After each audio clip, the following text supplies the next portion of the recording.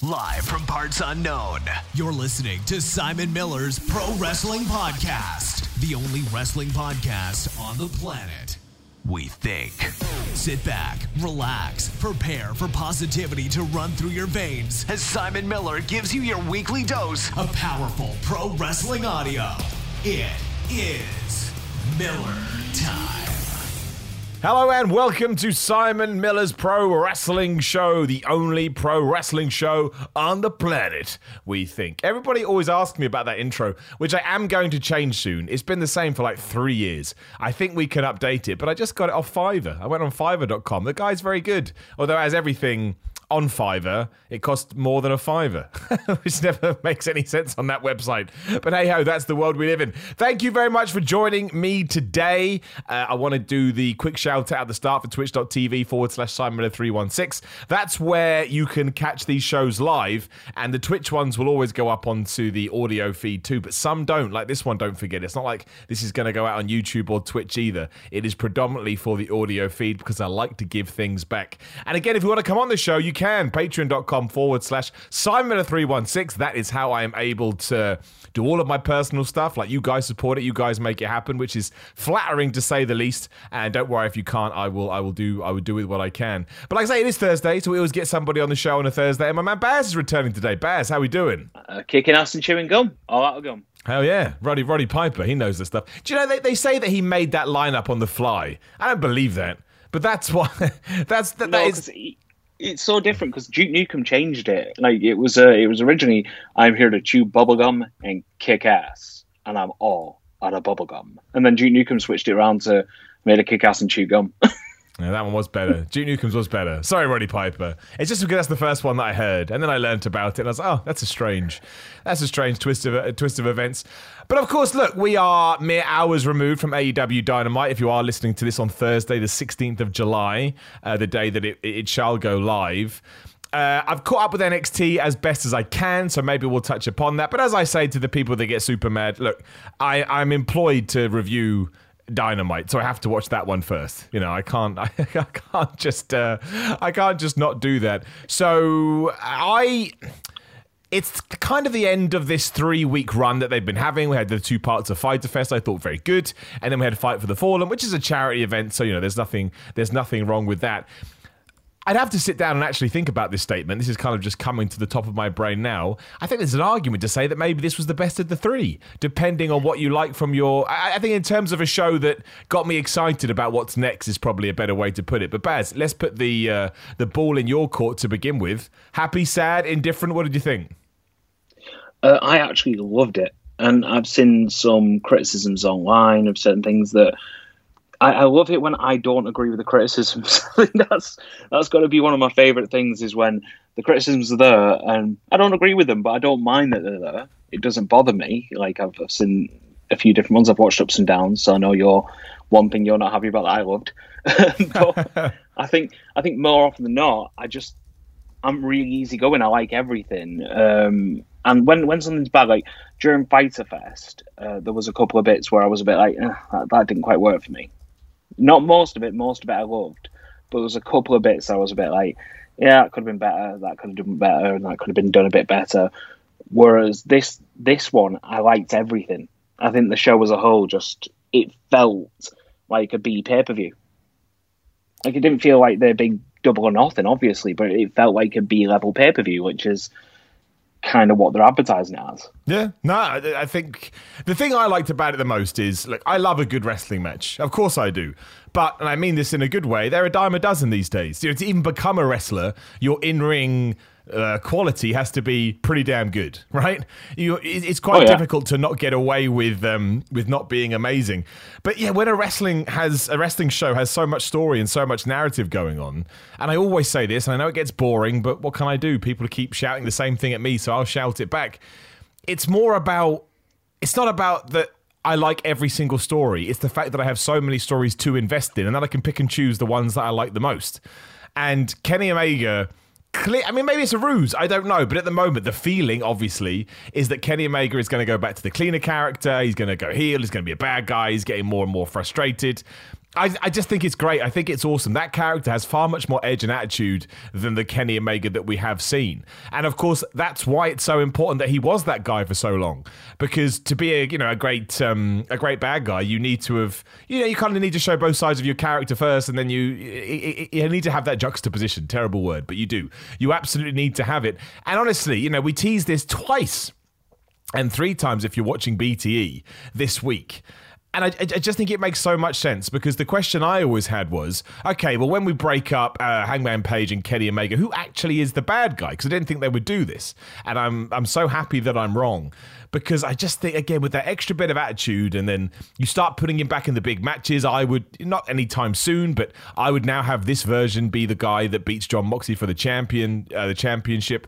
I'm really, really excited about it. And the cool thing about it is, if you tap into everything that he was doing in New Japan when that guy was at his peak, I absolutely think it will work over here. I think it will appeal to fans that haven't seen it. And of course, you'll get the nostalgia from people that did see it. And for a while, I've been going, what have you, blah, blah, blah. Better late than never, but better never late. But ultimately, this is the time to do it, because, maybe ratings have not fallen flat, but there's not really peaking as much as they once were. So hell yeah, now is the time. Send Kenny Omega back to the top. I cannot wait for it.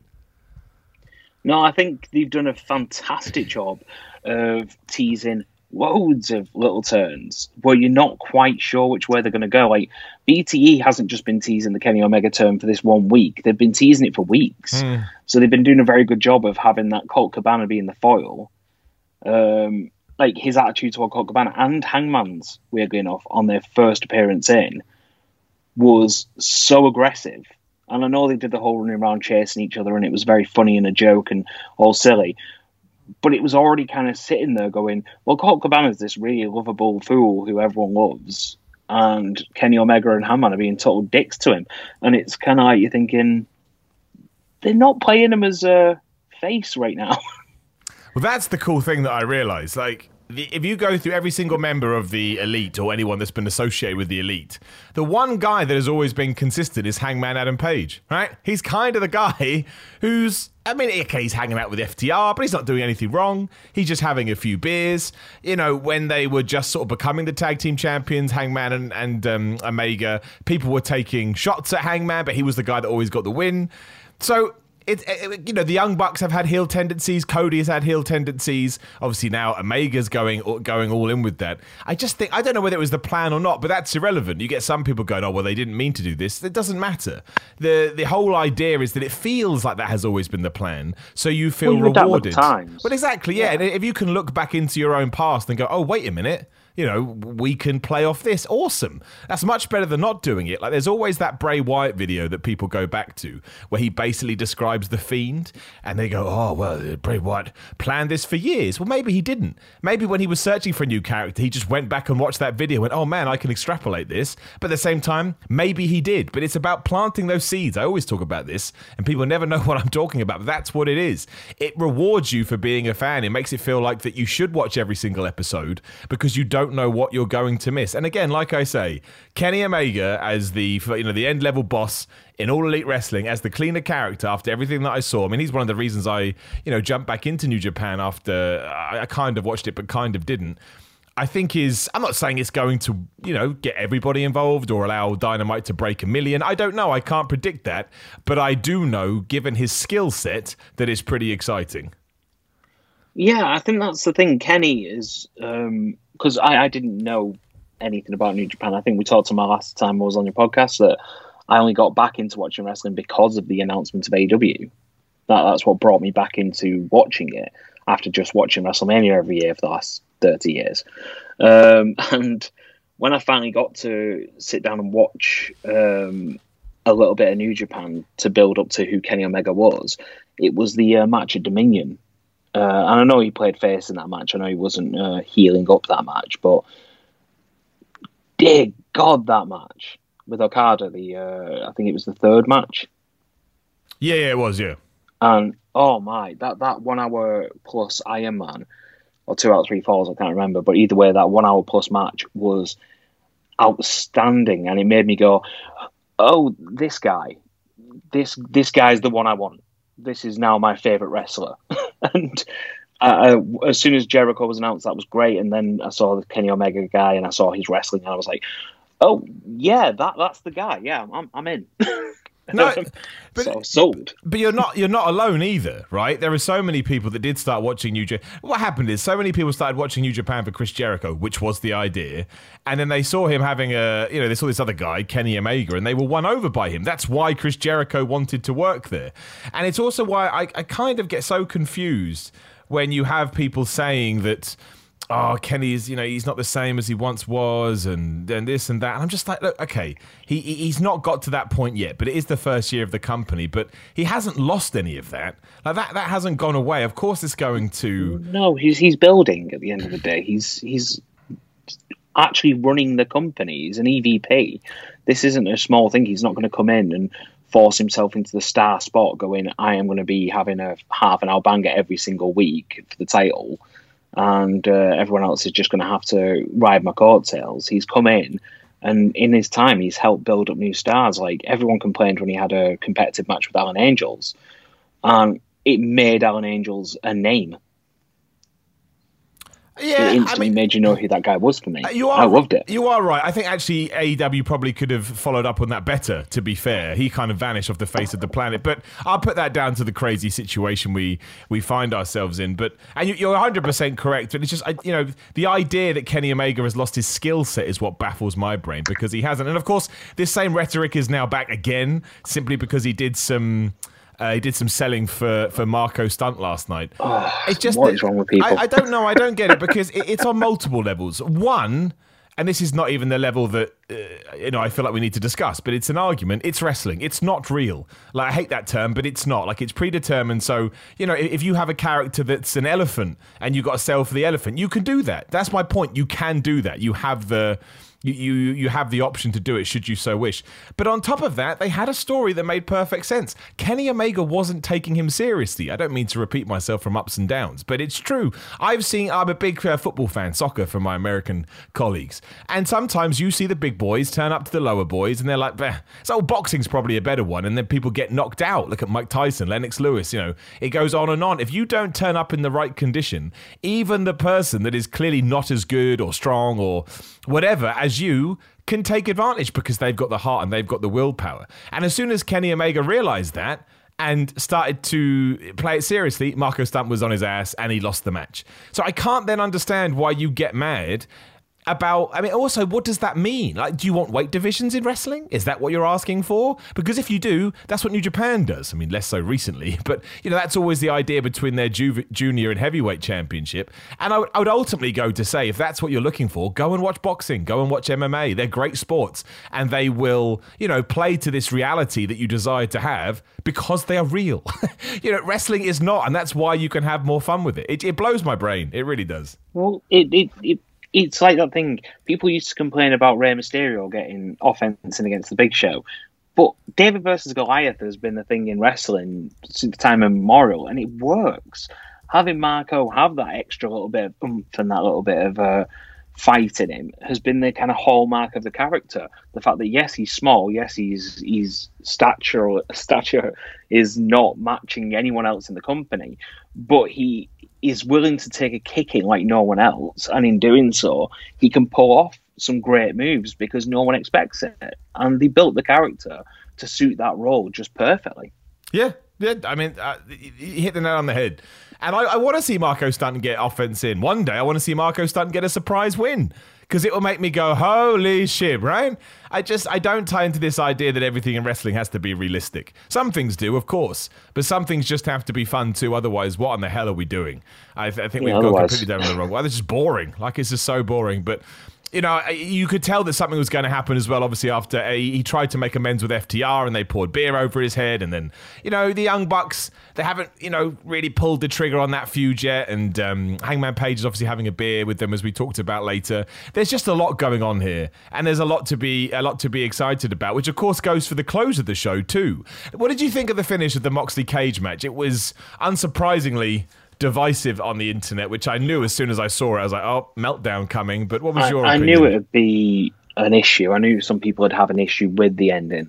However, for me, it was pitch perfect. They sold the story the entire way through. The commentary team were very much on our asses the entire time, telling us that bicep, watch out for that bicep, that bicep. Moxley did it in a promo beforehand. I'm going to go for that bicep. So they sold us the exact reason why this had to happen. And it protects Cage in a perfect way because it makes Cage still feel like a huge badass. And it makes his manager look like, hey, I just don't want to see my guy out on the bricks for the rest of his career because he ain't going to tap. And he's not going to give up. if the announcers hadn't have got that across as well as they had, I would agree with you. But they did. They told you the story. Like that one line by JR was perfect when he went, he can't be out for another 5 months. He can't. This would be, detrimental to his career. Exactly.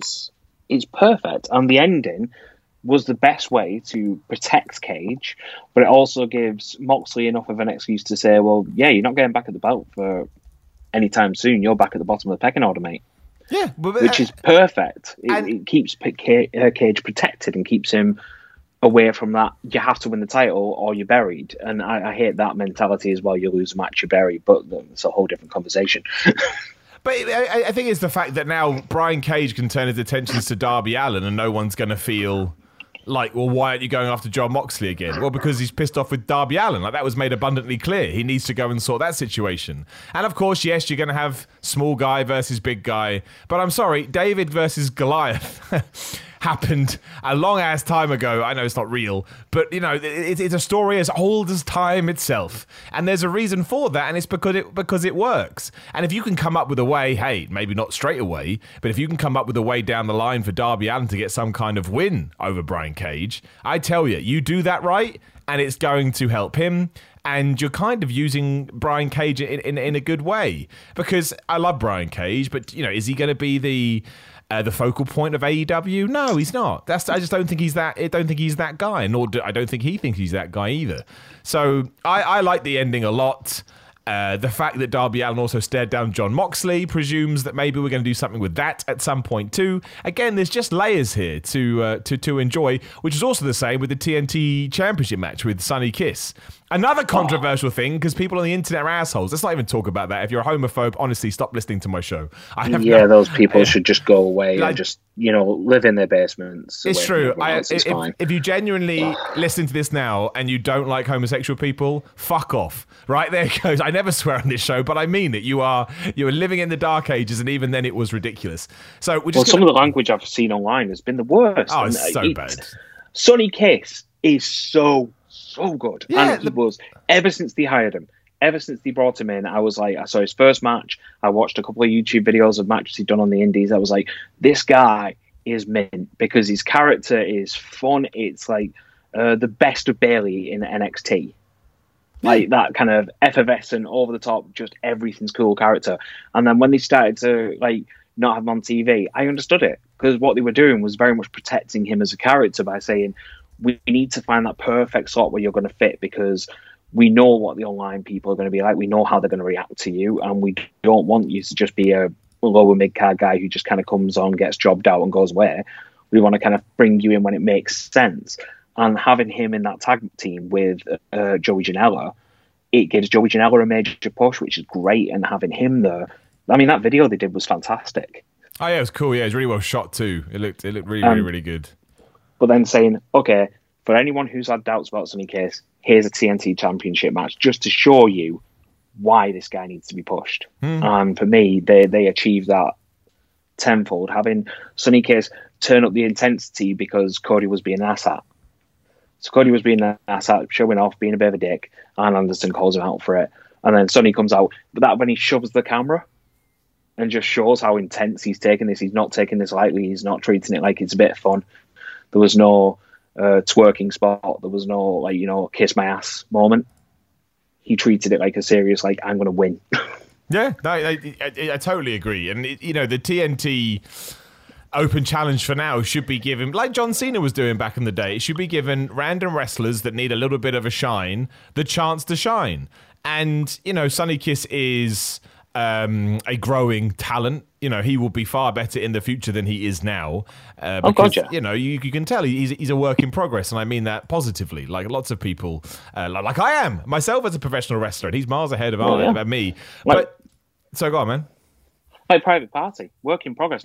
They had a great couple of title matches, a great couple of matches in a row, but they're still a work in progress. They've still got some work to do, but that's not a bad thing. No. Every single time you see them, they improve, which is exactly what you want to see. They don't have a $50 million performance center where they can have like working on the same match over and over again to get TV perfect. They literally turn up on a Tuesday, get told this is the match you're having, try and work it out in the time you've got. We've got one ring. And everyone else is trying to do the same thing. You've got all the trainees trying to practice as well. And then it's a case of, right, now you're going live. They don't have that huge kind of time to perfect a match. So yeah, you're going to see some raw kind of moments on TV where they're trying something they may have practiced once. No, it's true. And that's how you learn, though. Yeah, and that should be how it should be what the Open Challenge is there for, to again give these people opportunities. And like I say, and there was more story in that. You had the Four Horsemen stuff. You've got this idea that Cody is becoming a bit of a prick because he removed the turnbuckle pad and then was happy to celebrate with Sonny Kiss afterwards, which is a massive odd thing to do. You were gonna cheat yourself out of this a minute ago. And I'm not 100% sure on this Four Horsemen thing either. I think it feels too flagged. I don't think Cody's going to be in the Horseman. I think Cody's going to be the foil. I think he's going to be the Dusty. I think they're hinting at Cody being the Horseman, but I've just got this feeling like, as you say, they're going way too OTT on it. Yeah, which is good if that is the case. Like I like a red herring. I like being that's what they did with us with the Dark Order. It was definitely Matt Hardy. It was 100% Matt Hardy. Oh, it's not Matt Hardy. I think at one point it was meant to be Marty Scurll. That just sounded to me like it was who the hell can we actually get through the door, given everything nuts that's going on. Well, apparently, according to the interviews and stuff, they've all come together and said, yes, it was supposed to be Marty Scurll come December, but when that got scrapped, they were trying to think of someone else. And as early as January, they made the decision that it was going to be Brody Lee. And they decided that, which is why all the teases for the Dark Order, they never alluded to Brody Lee. They teased a load of other people. They teased Raven at one point, for God's sake. And they kind of just kept sprinkling loads of people, but they stayed away from anything that referenced Brody Lee being the leader of the Dark Order, so that when he came in, it was a genuine, like, some people had picked up on it, because some people were like, Brody Lee's definitely going to sign with them, and his non-compete's up. But I think they had that plan from January, and I think that's what shows, because it was all Elite Wrestling's own Twitter and their own kind of social media and their own guys in the ring who were kind of hinting a load of other people. No, yeah, and it was well done. And that's, again, I think you're right with Cody. I think there'll be a different story to tell. And also him teaming with Sean Spears doesn't make any sense. Those guys hate each other. Not even remotely. That would make no sense, because Sean Spears, they're doing a phenomenal job of rehabbing him on Dark, which is brilliant. But again, we'll get to more about that in a little while. I think let's keep on fighting for the Fallen, because otherwise we'll be here all day. Well, yeah, I mean, the only other thing I wanted to sort of mention was the again, the FTR Lucha Brothers match was just more Four Horsemen teasing, and then that's when you had the big thing at the end with Kenny Omega, and when we still kind of got this friendship between FTR and the Young Bucks at the moment, but that's going to implode. I presume probably towards the end of the year when we get to All In, All Out, whatever the hell we're calling it now. I think you likely do it on that show, and I think that's the time to do it. Like, of course, we'd love for fans to be in the arena, but I think that kind of argument falls on its ass now, because especially in Florida, that does not look likely. But even right now in the UK, Lockdown 2 is trending. Do you know what I mean? Like, there's every chance that we're not going to get fans for a while, so you can't hold off your plans forever. It's like Bayley and Sasha Banks. Everyone, wait. You can't do it forever. You just sometimes have to accept the situation that you're in, and just go with it. And I think around that time would be a good thing to do it. But again, just a solid match. Not as good as the crazy 8-man tag they had last week, but I didn't expect it to. I don't think it could get as good as that. I mean, I've seen a few people complaining about the fact that the Lucha Brothers had a bit of a botch early on where they tried to do a cannonball thing, and they said, "Oh, it took me out of the match," and I don't understand them, because for me, people are going to make mistakes in matches. It kind of adds to realism for me, because if it's too polished and too perfect, yes, that can be great. But there's always that contrivance in a wrestling match, and there's always those things that can go wrong, and that's what kind of makes it interesting to me. I think I said this last time I was on with you, and I don't understand when people go, well, that just took me out of the match completely. I'm like, no, that match was phenomenal. It was really good. I guess it wasn't as good as the 8-man, but... That's just people that, again, you just hit the nail on the head. Some people will say it was, it's too polished, I don't like it. And the next week, you made a mistake, I don't like it. It's just the naysayers. To think that no one's ever going to botch is the stupidest thing I've ever heard in my entire life. It's such a redundant point to make in many ways, because of course mistakes are going to happen. But yeah, like this was all about the fallout, Butcher and the Blade lose their truck as the Young Bucks get it back. And I suppose what I think will happen is I think FTR will likely win the tag titles after Kenny Omega obviously goes bonkers or something like that. And I think that makes sense. And then you can, maybe the Young Bucks win them and the FTR gets them off that. I don't know, but so words to that effect. But I do think that with the Kenny Omega thing coming to a head, you don't need him to be tag team champion for much longer. And they've held those belts long enough. It's done its job, which was to signify how good their tag division was, which it is, to get Hangman Page over, which it has, and now to, have a launching pad for Kenny Omega. So it's all about when you want to do it. But we're there. We're ready to go. Well, what do you think to the other Horseman being Hangman? That's the other thing I've seen, because he's hanging out with them. I know it's teasing, but I think he's a heel then, and I don't think I don't think you can turn Hangman Page heel. He's beloved. I think that'd be crazy. For me, it's like it'd be like turning Orange Cassidy heel. It's like I think the cool thing that we've got now is that we've played our hand, and it's Kenny Omega that's going to take that walk. If anything, this should be FTR. If anything, I don't think they'll do this, but you should put Kenny Omega in the Four Horsemen. Do you know what I mean? And it turns out FTR was just, it was a ruse, and they were playing Hangman the whole time. I don't think you should do that. I hadn't even thought of that. That's amazing. Well, I think that would actually be awesome. It'd be a little bit on the nose, but I'd rather they did that. Hangman to me is, because to me the goal should be to get the title on Hangman, beating it off Kenny Omega after a long ass time. I'm talking a year or something like that. And if you do anything before then, so. We'll see. Like Double or Nothing 2, Double or Nothing 3 next year, Hangman versus Kenny for the belt, absolutely would be an absolute barnstormer. That would be one, because you've had this rich story building them in, and they've already started teasing that descent in the sense of him being elite. And on Dynamite and Dark, they've already hinted that we're not friends. We're just very good at what we do. Yeah, no, exactly. So that's what I would put into motion. And then we had everything with Chris Jericho and the Inner Circle. My life's already been made a living hell because nobody actually listens to what I say on Ups and Downs. They just take snippets and push it together and come up with their own opinions. I did not say that the Chris Jericho segment, Inner Circle segment, got a down. What I gave a down to was the fact that Chris Jericho has just lit a fire under this damn ratings nonsense, which I'm so sick of. Because... look, I'm just talking about it from my point of view. I am bored of getting about 100 tweets a day of people telling me how much AEW sucks and how much NXT sucks, and because of the 18 to 49, I just don't care. I enjoy talking about them as a statistic and to see who's doing better and who's doing worse, much like I enjoy game sales. Oh, that did well. Like Call of Duty game sales I get interested in.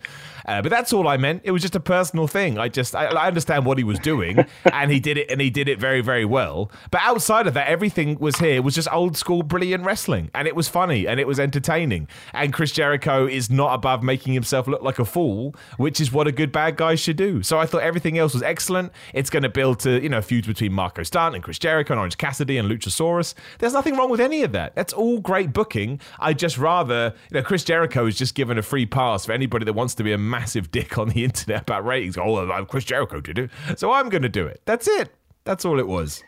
I think I get you. I do disagree with you on this one. It's one of the few where I do. But I loved it because I thought, well, this narrative's going around online. Jericho is an incredibly clever guy when it comes to anything to do with wrestling, because this is why he's the meme machine. He's the guy who can just throw a comment out there and become a meme. And it works. And he already sees this divisiveness online for me.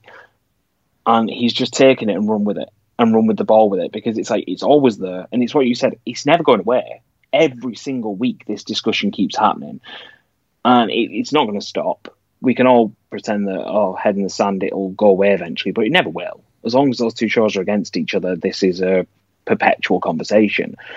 And Jericho just poking the bear because only Jericho could do it. I agree that with what you said on Ups and Downs, Steve Austin or The Rock or pretty much anyone else wouldn't have sounded half as competently stupid as Jericho does.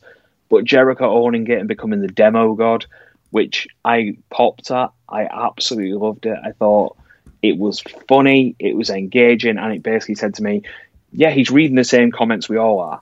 And it's all very much petty and dumb. And he reads all the people going, AEW's dead this week. AEW's dead. Haha, they're being beaten. They're dead. They're going to be out of business in a year. And he's gone, I can piss these people off. I can get under the skin a little bit more. Because if anyone's going to, why not him? And to me, it was just funny. I laughed so hard. And I get you. I actually understand what you're saying, because on Thursdays, that entire conversation is tiresome. But if someone can take that really tiresome and boring conversation that happens every Thursday and make me laugh, then yeah, cool. I see what you mean. I'm just on the other side. I'm just on the other side of the fence. You know, to me, it's not going to go away. But I think actively stoking the flames, I just think it's a bad idea. And also, I don't think if you're trying to appeal to casual fans, you need to start talking about that. I don't think they give a hoot. I just don't think they care. And I kind of worry we're stepping into territory that a lot of wrestling shows do. But look, it's not a massive problem to me. It's not something I'm going to overthink at all. Again, the main takeaway I had about it was we're carrying on the Orange Cassidy feud. Had the classic, awesome. Liquid falling from the sky. Again, we've seen this 1,000 times in wrestling, and I'm all right with that. I'm happy with it. Although nothing beats Ortiz. Nothing beats how much Ortiz made me laugh. I mean, Ortiz usually makes me laugh because his comic timing is phenomenal.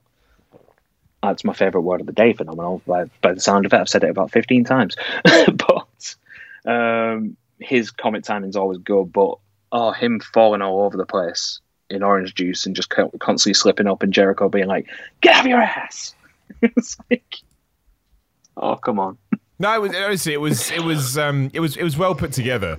And obviously, we're going to have the tag match next week. Chris Jericho joins commentary just to get all of that over. And then, again, you know, what I loved about this episode was we then opened the door, like I say, to something else that was going on with Chris Jericho. Not one character only has a singular thing going on, because, you know, he's now going to fall out with Marco Stunt, who, for some, you know, stupidly, Marco Stunt decided to go after Chris Jericho. I really enjoyed the Lucha Express, the Jurassic Express taking on the Young Bucks and Kenny Omega too. Like, we've already mentioned Kenny Omega. Yeah, we already mentioned Kenny Omega going crazy at the end, but it's these kind of matches that I think AEW just shines at. And sure, if you want to say, oh, it was like an indie match, yeah, but that's a style that people enjoy and people love. So, you know, building a company off the back of that, I don't have an issue with it at all. It was a really fun match. Yeah, it was a really fun match with plenty of storyline, which I don't know how you can complain about that. Well, I honestly think at this stage, if you're tuning into AEW and getting mad at stuff like this, you're hate watching. Well, yeah, exactly. You're crazy. Like, you have to accept that you are putting yourself in a position where you're going to get mad. But it was just good. You know, I'm stealing this from the Wrestling Observer, but they are correct. You know, their only real shame is that Luchasaurus was so over with the fans and so over with the crowd that to lose that is, you know, guys like him and Orange Cassidy and Otis in WWE, they had this really cool connection that was stolen away. But again, everybody's dealing with that, and you just have to roll with the punches. I'd be all right with Jurassic Express having some kind of tag team championship run at some point.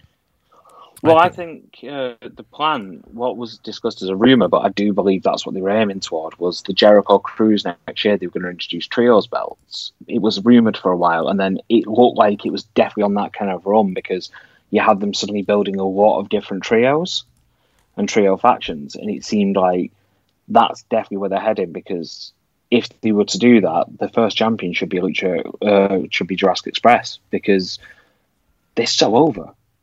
And the cruise is apparently still going ahead next year. It's been sold out. So, well, I'm not against it. You know, fingers crossed it will. And if it does, and if they do go for trios belts, like was originally rumoured, because it's a New Japan thing, but not very prominent in the West. I know ROH do it, but for casual fans, it's not really out there. So it'd be something very different that casual fans haven't seen. And to be able to say that you have these fantastic trios without having to break them up into just twos like you have with the New Day. Like, imagine like the New Day being able to run trios belts. I mean, that's kind of what they do anyway by having it be a Freebird rule. Yeah, I've always been a fan of the trios titles. Like you say, I'm all for things that feel different in wrestling. And, you know, the first time I learnt about that, I was like, oh, wow, that's a really cool idea. And, you know, it certainly makes sense for a big American company to do it. Because, again, you're going to stand out from your competition, which is what it's all about. That's 100% what it's all about. So, yeah, no, I hope they do something like that. We had the Nightmare Sisters taking on, I can't even remember the people's names, but they weren't important. I don't mean to be horrible to those people. I'm sure they'll go on to great things, but it was a couple of enhancement talents, to use the correct phrase. I mentioned this before. I will say that I think we need to start showing clips from Dark on Dynamite, because not everyone is going to be listening to the commentary as much as they should. And the commentary team were great on this episode from start to finish. I'm not going to debate that. But yeah, that's just something I like to do more of. But I do enjoy this story. This is a story that I want to go exactly how it would go if I was writing it, in the sense that it's technically a really boring story because it's obvious. But that's what I want. You know, I want it to turn out that Ali is or the bunny is a plant, a mole. She's just trying to screw up, and then you just have those guys. Every time they mention it, she changes the subject. Every time they bring up Butcher and the Blade, which Alex Marvez has done like twice, I think. She goes, "Isn't cutie?" And she just changes the subject and doesn't even slightly respond. I feel like there's definitely story there. Otherwise, the commentators and everyone wouldn't even bring it up. Yeah. If they were just switching her flat and just moving away from it, they wouldn't talk about it the same way they didn't talk about the Nightmare Collective when that had ended. They just stopped talking about it. Done. It's gone. No, yeah, exactly. And I think they should do that too, because I think it would be disappointing at this stage if they didn't. That's the story that you want. And like we just said, it sets up a new feud for Butcher and Blade and these two guys as well. And Brandy Rhodes can be all mad and upset, and it just writes itself. It just writes itself. And I get it. If you don't watch Dark, it was a little bit like, what's going on? I don't understand. But again, I think AEW is getting better with that week in, week out. So I'm not as flabbergasted with it as much as I was, because there was a time when, honestly, if I wasn't able to didn't even talk about it. Well, no, if you didn't see Dark, you'd watch Dynamite like, what's happening? You can't do that. You have to let people know what's going down. But hey ho, either way, it's all good. Ali and Brandy have improved week on week for me as well. Like, even watching them on Dark, they're not just as a team, like they're doing that very good story where they're doing the whole coming together as a team and starting to understand each other's kind of like weaknesses and strengths and helping each other out, but also still pissing each other off just that little bit. And they're doing that well, but their actual wrestling since when they started has improved as well, because obviously behind the scenes they've been working. Oh yeah, no, I totally agree. I quite like them as a team too. I think they're quite. I really do. I think Ali's come a massively long way from the bunny, which felt a bit weird. It was still pointless. Weird. It's still weird. It was pointless because the whole thing was like, they're these mercenaries who people bring in, but they always lose. It's like, they're really good wrestlers. Why do you keep making them lose? Wow, that is a conversation for another time. I want your thoughts on Vicky Guerrero. She is obviously the new manager of Nyla Rose. I will say this. I like Vicky Guerrero a lot. I do. I think she's very good at what she does. But I am just a tiny bit concerned that I've seen this before, if you know what I mean. Like, yeah. It doesn't help that we've already got Arn Anderson, Jake Roberts, Tully Blanchard, and whoever Taz. But the thing is, I've never seen those guys in recent memory. Like Jake the Snake, when was the last time you saw him on proper TV until this? Same with Tully Blanchard, Arn Anderson. So I get a kick out of them because of their nostalgia.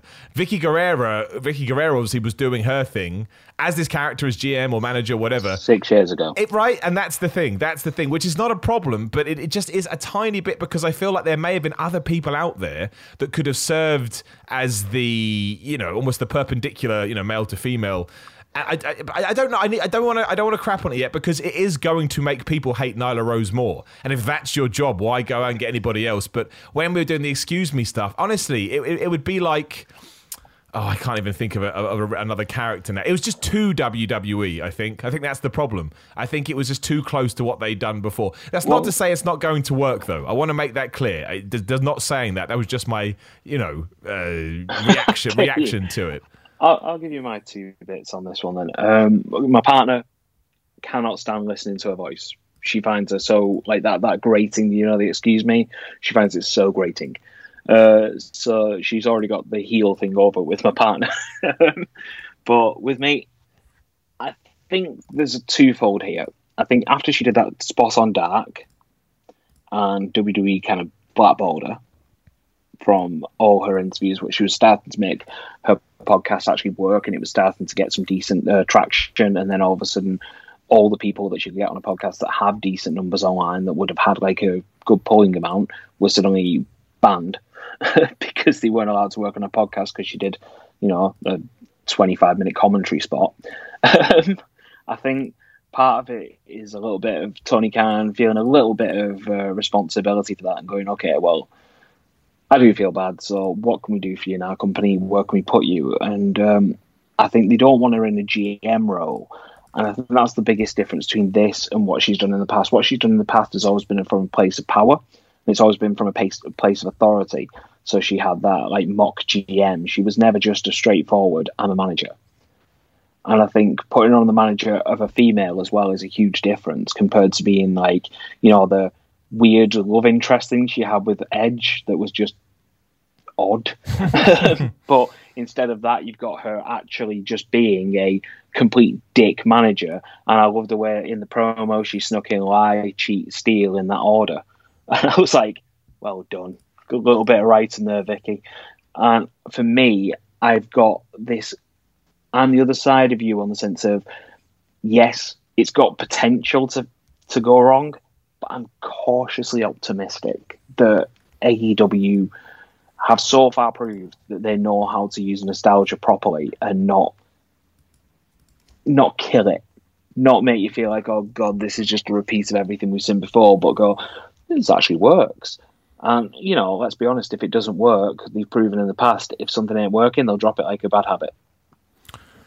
It's true. It's true. And again, I'm not going in either way with it at the moment. It's the first one so far where I was like, I've seen this, man. Like, do I need to see this again? I don't know. I also thought Nyla Rose was fine by herself, but I didn't think she needed a mouthpiece. I'm not going to lie. I think, put the mouthpiece with someone who could need a mouthpiece, someone who's a little bit struggling on the mic. I also think that you probably have overdone the managers a little bit. They're like the opposite of WWE now. I'm desperate for more managers in WWE.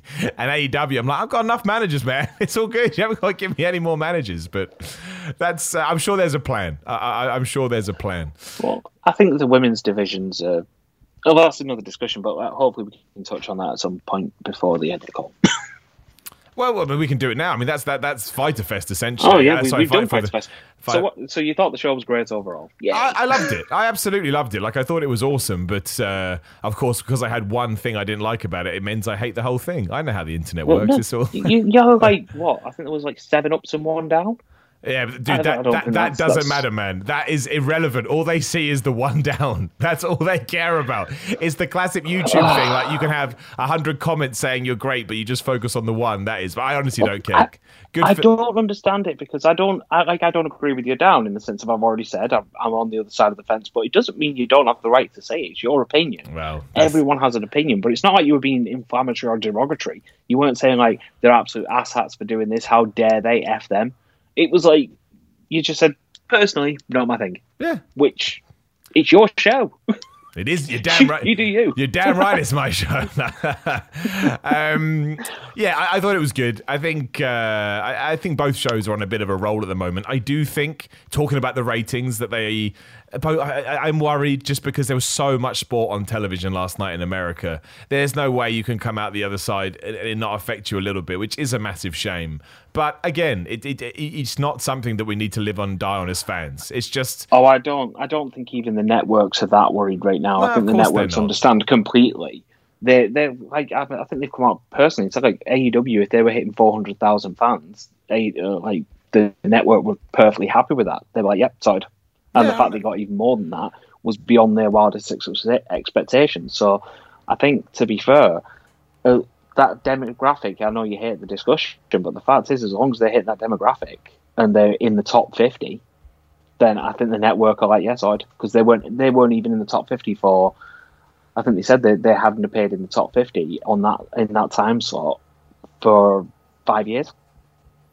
No, totally. And I want to point out that I don't hate the discussion at all. I'm happy to have the discussion. Oh, I know you don't. You said perfectly that you do like the discussion. It's that you hated the diatribe of it online about the... Yeah, and people... NXT and NXT is better. It gets annoying. And people adding on, like, the word prick to the end of their statements. You're like, all right, dude, what's going on? I'm so tired of the aggression, man. Yeah, that's what I mean. I'm so tired of the aggression. That's what I mean. It annoys me so much.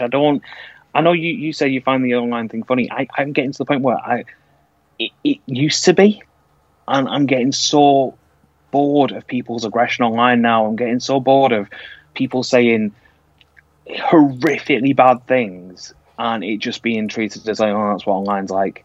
No, that is true. And it's getting so... Like, I have no problem with people having different opinions. I don't care if someone's Republican or Democrat or, in this country, Conservative or Labour or Liberal. I have no problem with anyone having a different opinion. I do have a problem with people using that different opinion to spout hate. Yeah, of course. No, and I'm online, people seem to treat this like a free pass. And when it comes to the ratings discussion, you've got a few key people who appear in every single thread, and it's every single opportunity they can to hate on one thing or the other. And it's not solo to NXT fans hating AEW. It's not solo to AEW fans hating WWE. It's literally both sides. But you've got these few people, and it's like they live for that kind of. You're a South Park fan, right? Mm-hmm. You've seen the episode or the story arc about the trolls. Yeah. Yeah, that's what it is. It's not someone reacting because they actually care. It's someone reacting because they want to see other people react and they want to cause that chaos of 100%. that overreaction. And, it just exhausts me. The aggression with which people treat it is, just be nicer to each other, man. Like, you can disagree with each other, have a conversation about it, disagree, have a debate, all good. But the moment you start just going, you're a prick, you're an F word, you're a C word, you're this, and it just gets like, oh well, glad I disagree with you, I guess. Yeah, that's why it's always best to ignore them. Always best to ignore them. We do have another event happening at the weekend, though. Of course, it's Slammiversary for Impact. And I've actually bought it on paper. Dude, well, look, I tell you this: if you're a fan of Heath Slater, Gallows and Anderson, EC3, Rusev, I mean, you named the person that was let go from WWE a few months ago. They have all been rumored to turn up at Slammiversary. Now, the Rascals have just announced an open challenge. Right, I wonder who that's going to be. But it's the main event which I've got the most interest in, simply because. I think, well, not the most interesting one, but I think that's the easiest one to figure out. Former world champion, obviously, Tessa Blanchard's gone, so the title's up for grabs. You have to imagine that it's EC3 coming back. I mean, even Bubba Ray's been teased for this show, so that's going to be... it's insane, but I also think there's something in the water for EC3, because a lot of what he's been saying he wanted, out of his control on his own narrative. And a lot of people, because of his connection with Jericho and because he had that meeting with Jericho long before he got released, and they've talked a lot about that, is he keeps just making clear, I'm fighting on July 18th. I am fighting on... Now, if you're going down that mentality, he's telling everyone, I'm at Slammiversary because that's the only wrestling event going on July 18th. But is it? Is someone going to release something on Saturday night from their own company, i.e. New Japan, or because New Japan America is running now? So is New Japan going to release something? Is AEW going to release like a special match that just appears on their YouTube because it does? Because that's how they can do it sometimes. Are they going to completely subvert the narrative? Because he's been very clear he doesn't want to give away where he's going, but then he keeps saying, I could go to any one of these companies. Look at this list of companies I could go to. But I'm wrestling on July 18th. To me, it's that Cody red herring thing. It feels like he's giving it away too much. I know what you're saying. And it could be the case of you, like a double tease, if you know what I mean. But from a logic standpoint, I think him returning to Impact and becoming the champion almost salvages this nightmare he's had for the last few years, which is why I kind of hope that it happens. I mean, whether it doesn't, I don't know.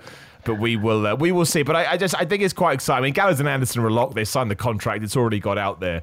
But I would love to see Heath Slater, and I'd love to see him used in a role that he was on Raw recently. I doubt Rusev is going to be there because, I mean, he announced that he had coronavirus a few weeks, or not even that, a few days ago. So that sounds nuts. And also, I love Impact, but out of everyone that got released, the guy that is still untapped is Rusev. No one ever did anything. They did a few things with him. AEW. I want to see him in AEW because so much, because I think they know what they've got with him. The same way as they did with Jake Hager. I mean, Jake Hager is not the most polished player, but Jake Hager's got a lot of charisma that's always been untapped for me. And as part of the Inner Circle, he's been showing that more and more. Now, everyone can disagree with his wrestling style as much as they want because some people find him too slow. I actually really like his wrestling style. It's just that mix of MMA and wrestling, and it works for me. I don't mind that slowed down scale of a match, but they've utilised him in a way that he feels like a big deal for me, where he didn't before. No, yeah, and Rusev doesn't have the... He's not I mean, he is a former WWE guy, but he's not. I don't feel like he has that taint at all because, like I say, like you said, it feels untapped. So now the time is to tap into it, and he has so much goodwill. I know it's just the internet and that you have to take that with a pinch of salt, but it certainly seems that way. So I hope that AEW... He came out to WrestleMania in a tank. Let's be honest. There's people out there that are going to know who that guy is. I know, but that was so long ago. He's been crushed, ironically, so much since then. I certainly think he needs something, but that's why I think Zack Ryder will eventually go to AEW, but I think he should go to some other companies first. I think he should bounce around and try and get that momentum for himself, and then go to All Elite Wrestling. Very clever. They've been very clever in that, haven't they? In the sense of they made it clear that just because these guys are being released from WWE, we're not just going to sign loads of people. We're in a pandemic too. Yeah, which people have to remember. Yeah, of course. Pat on the back, fair enough. At least they're not doing that whole all these guys that we could make. They're concentrating on the roster. So Slammiversary will be interesting. If it wasn't EC3, who would you want it to be? In that spot, a former. I can't even think. I'll have to look it up. I mean, who the hell even is TNA World Champions? I can't remember. They had. I mean, Ken Shamrock. Of course, it's not going to be him. But that's the first one that comes to my mind. I mean, you could say it's Kurt Angle. I doubt that very highly. You could say it's Sting. I doubt that very, very highly. I mean, Bully Ray was the champion, so yes, it could be Bully Ray. That's fair. I doubt they would have got Alberto Del Rio back because that would be the stupidest decision you could possibly do. Oh God, no! I think his career in America for the foreseeable future is done. These are options that people have had. I mean, Eli Drake was on there. I like Eli Drake, but he needs something else to spice that up. And of course, Eric Young. It could be Eric Young. Eric Young got released too, but I like Eric Young. I just think EC3 has more of an impact than all those guys. So, that would be my thing. So we'll wait and see, though. I mean, I think they've done a good job in promoting this show. That's the key. I'm quite looking forward to watching it. Yeah, it made me buy it. It's £20, and I was like, screw it. Getting it. No, it's true. It's true. Mick Foley was Impact. Mick Foley was TNA champion too. Just throwing it out there. Mick Foley was the TNA champion. If Mick Foley's been the champion of it, then it's got legit cred. But to be fair, the Impact, what I've ever seen of Impact has always been the same feeling where I don't think they were destroyed by Russo and Hogan the way everyone else does. I think they were destroyed because they were going that way. They were heading down a bad path a long time before they turned up. They turned up and it just kind of went a little bit worse. But they were trying to rehab something where I think if they brought Jim Ross in when they thought they were going to... Have you read Under the Black Hat at all? I have, yeah. No, it's a good book. Yeah, so Jim Ross went to Dixieland to have a chat and talk it through, and he basically said, you need to get rid of a lot of these people. We're going to have to do a lot of firing. And Dixie was unwilling to, because apparently for all Dixie's problems, she was quite loyal. She wanted to kind of show honour to these people because she trusted them when she brought them in. But they did exactly that. They kind of run her company into the ground by just booking in a really weird way.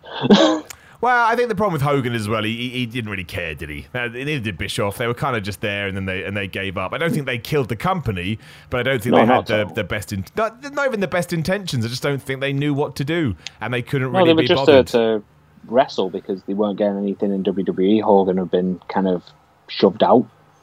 So he was like, right, I'll go here. Yeah, no. The last thing I want to talk about before we wrap up is, of course, the big rumour that Raven, of all people, started today. Apparently good friends with Billy Corgan, and apparently Billy Corgan, understandably, like most people are, is disillusioned with the wrestling business, and NWA may not be being brought back. It would be a massive shame. I liked that show. It felt like a throwback. It felt different, which is difficult to do. But again, if your business partner has done the things that have been thrown out there, I don't think anybody could blame him, and it would be a massive shame. But we'll see. Well, wrestlers say a lot of things. It's not the first time, is it? It's not the first time he's been burned by the wrestling industry. I mean, he bought into TNA. Oh yeah, of course. Yeah, exactly. It absolutely knackered him over, and they screwed him out of a lot of money. So it's not the first time he's been burned by the wrestling industry, and this is the second time that it's gone and kicked him in the ass. So I can't really blame the guy. But I liked NWA Power. I watched the full first season, but then all I could ever think, and it's terrible, but all I ever thought, when I saw certain guys like Ricky Starks, for instance, or Thunder Rosa, was, God, I'd love to see them in AEW. It's not a good narrative on the show if that's all I'm thinking, but that's all I could ever think. The amount of times where, because 2-minute matches, 3-minute matches, just they get old after a while, and when the time limit on a match was 6 minutes, I got to the point where I wasn't enjoying it as much regardless. But I don't want it to go away because I think it was a good little different space online. Something completely unique. It was, and I get the AEW thing. I mean, AEW is is one of your shows of choice, so you always want that, right? Like that's definitely true. Yeah, I always want to see the wrestlers that I enjoy in the bigger companies, to see them against my favorites. I think that just stands to reason as a wrestling fan. But we'll see. Wrestlers say a lot of nonsense, so it may absolutely be gibberish, and it would be a huge shame if it did go away. It would be a sad one. And just before we go as well, can we just have 2 minutes on the women's division of AEW? Go, man. Here's your 2 minutes. It's one I wanted to talk about because I've seen a lot of criticism on the women's division, and I think some of it was rightly earned in the early stages of that division, because what they went for and what happened didn't work for them. They went for a very international feel, which is what they were starting to do. They wanted a very international feel because having yet another big American women's division was going to be hard, because you had a lot of the good ones, a lot of the best wrestlers snapped up by WWE already.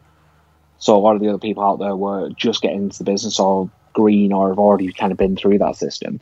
And then you had TNA on the other side taking up all the others. So you had a very limited pool. So they went, well, how can we be different? The same way they are with the tag division. It's a different kind of division than anyone else. So they went, let's have a more internationally spread division. And that has bit them on the arse so many times now. And it's kicked them in the ass. And then the pandemic hit and they got screwed over on the fact that you had Sadie Gibbs, you had Bea Priestley, you had Riho, you had Emi Sakura, you had quite a few others who just couldn't be there because of the pandemic. They weren't having anyone from the West Coast, so you had Statlander missing during the early days of the pandemic as well. And during that whole 2-month run that they kind of put together in 2 days, they had 3 women who were part of the division. And you had Brandy Rhodes was still there, but she was working as brand officer during that time as well, and probably doing a lot of backstage work, and at the time didn't have much story going into it. Ali was missing, so you didn't have anyone else. You literally had 3 of the main women, which were Penelope Ford, Hikaru Shida, and Britt Baker.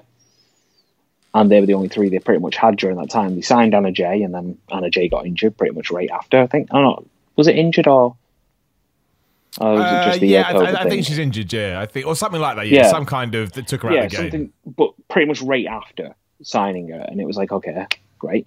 Britt Baker get injured. Statlander got injured. Everyone went, well, that's the problem you have building 2 women. I don't think that was ever fair. They didn't just build 2 women. They didn't have anyone.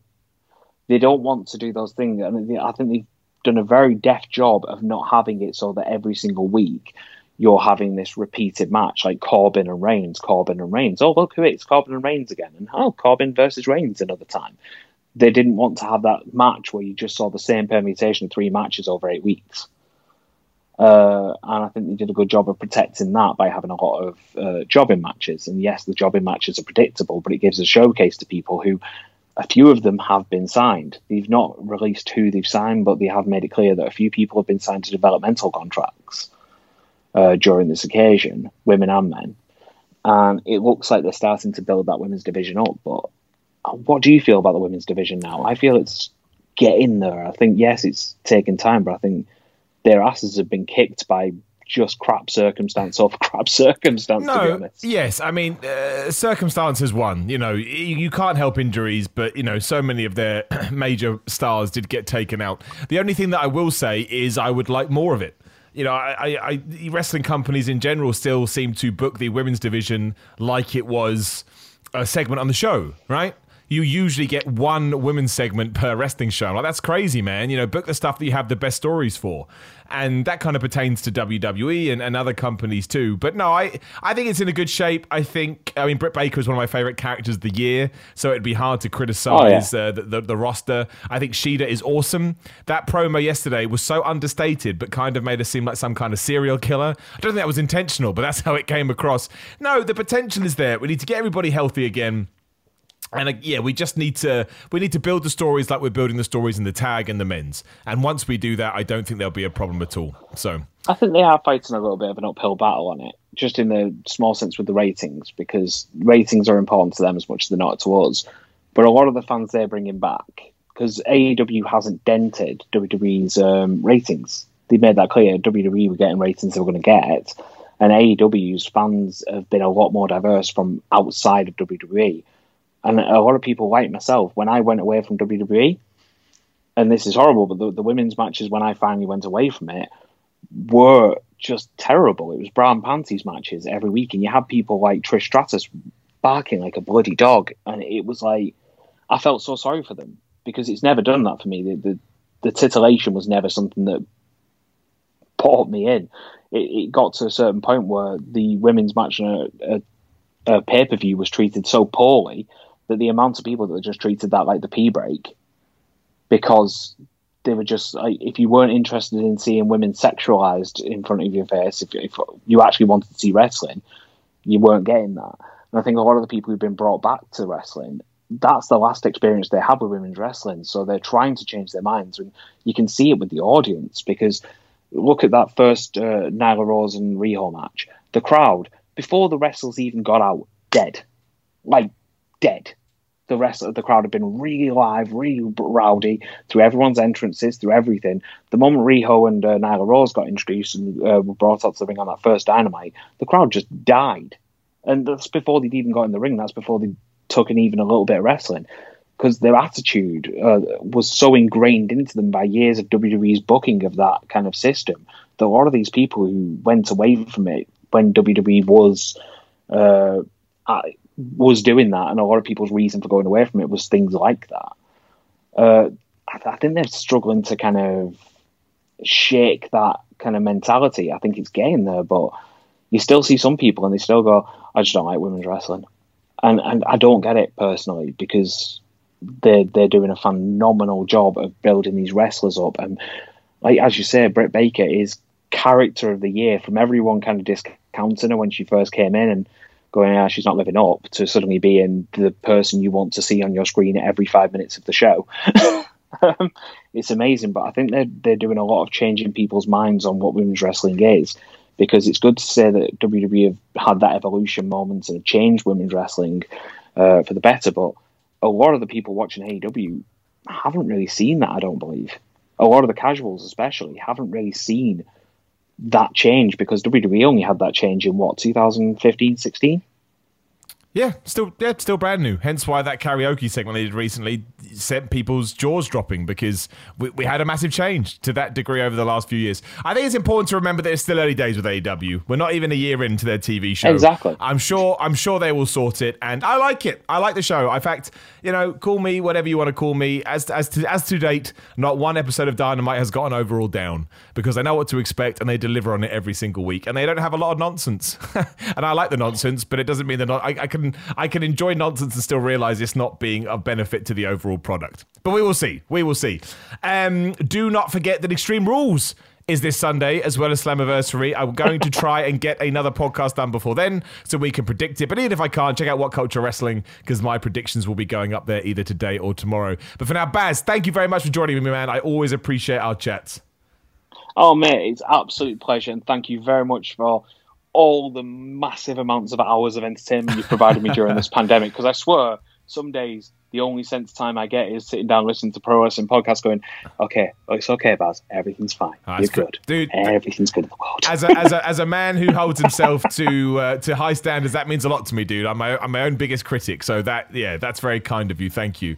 And thank you to everybody that either sends me messages saying similar things. I promise you, every time I read one, I have a moment of, I don't know how this is happening, but it's very awesome that it is. If you want to come on the podcast, remember you can, patreon.com/Simon316. Thanks to my partners at pinsandknuckles.com, pinsandknucklesmerch.com. Actually, they've changed that now. I need to get a new URL. I think it's wrestling merch or something like that. I will go out of my way to get it. Come say hello at Simon316 or Instagram or Twitter. And again, check out my YouTube channel. Just search for Simon Miller. Come find me on twitch.tv/SimonMiller316. And yes, I may talk to you over the weekend, but if not, I will talk to you next week.